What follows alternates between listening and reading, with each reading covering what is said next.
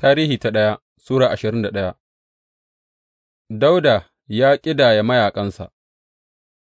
Sai Shaiɗan ya tashi gāba da Isra'ila, ya zuga Dawuda ya ƙidaya Isra'ila, saboda haka Dawuda ya ce wa Yowab da shugabannin mayaƙa, Ku tafi ku ƙidaya Isra'ilawa daga Beyersheba zuwa Dan, ku kawo mini labari saboda in san su nawa ne.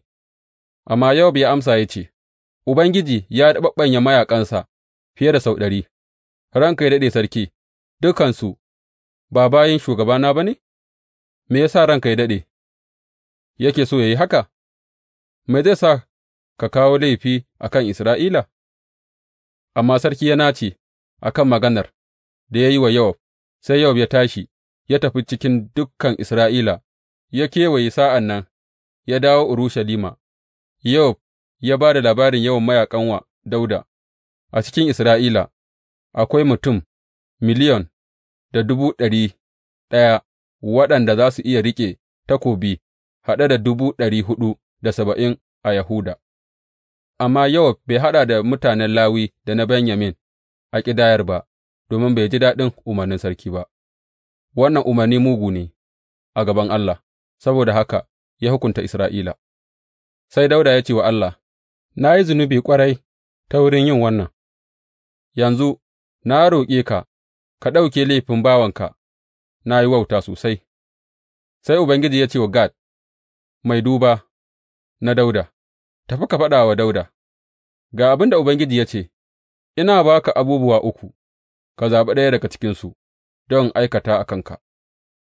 Saboda haka Gad ya tafi wurin Dawuda ya ce masa, Ga abin da Ubangiji ya ce, Ka yi zaɓi, shekara 3 na yunwa, wata 3 na shan ɗibga a gaban abokan gābanka, sa'ad da za su bi suna karkashe ku, ko kuwa kwana 3 na takobin Ubangiji, ranakun annoba a cikin ƙasar, mala'ikan Ubangiji zai hallaka kowane sashe na Isra'ila.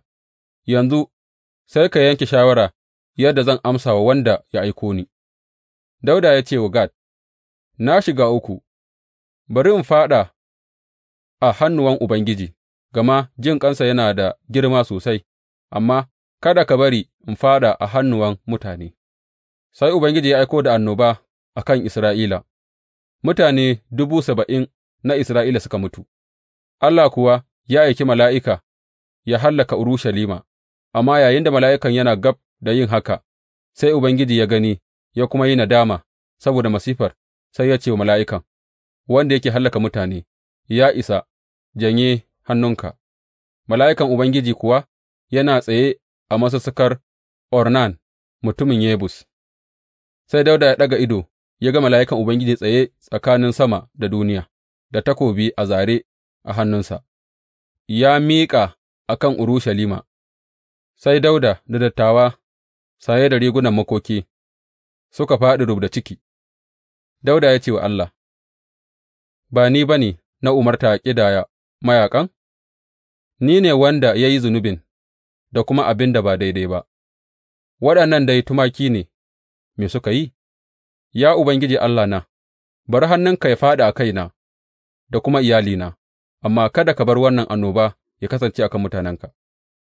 Sa'an nan mala'ikan Ubangiji ya umarci Gad ya faɗa wa Dawuda, ya haura ya gina bagade wa Ubangiji a masussukar Ornan mutumin Yebus.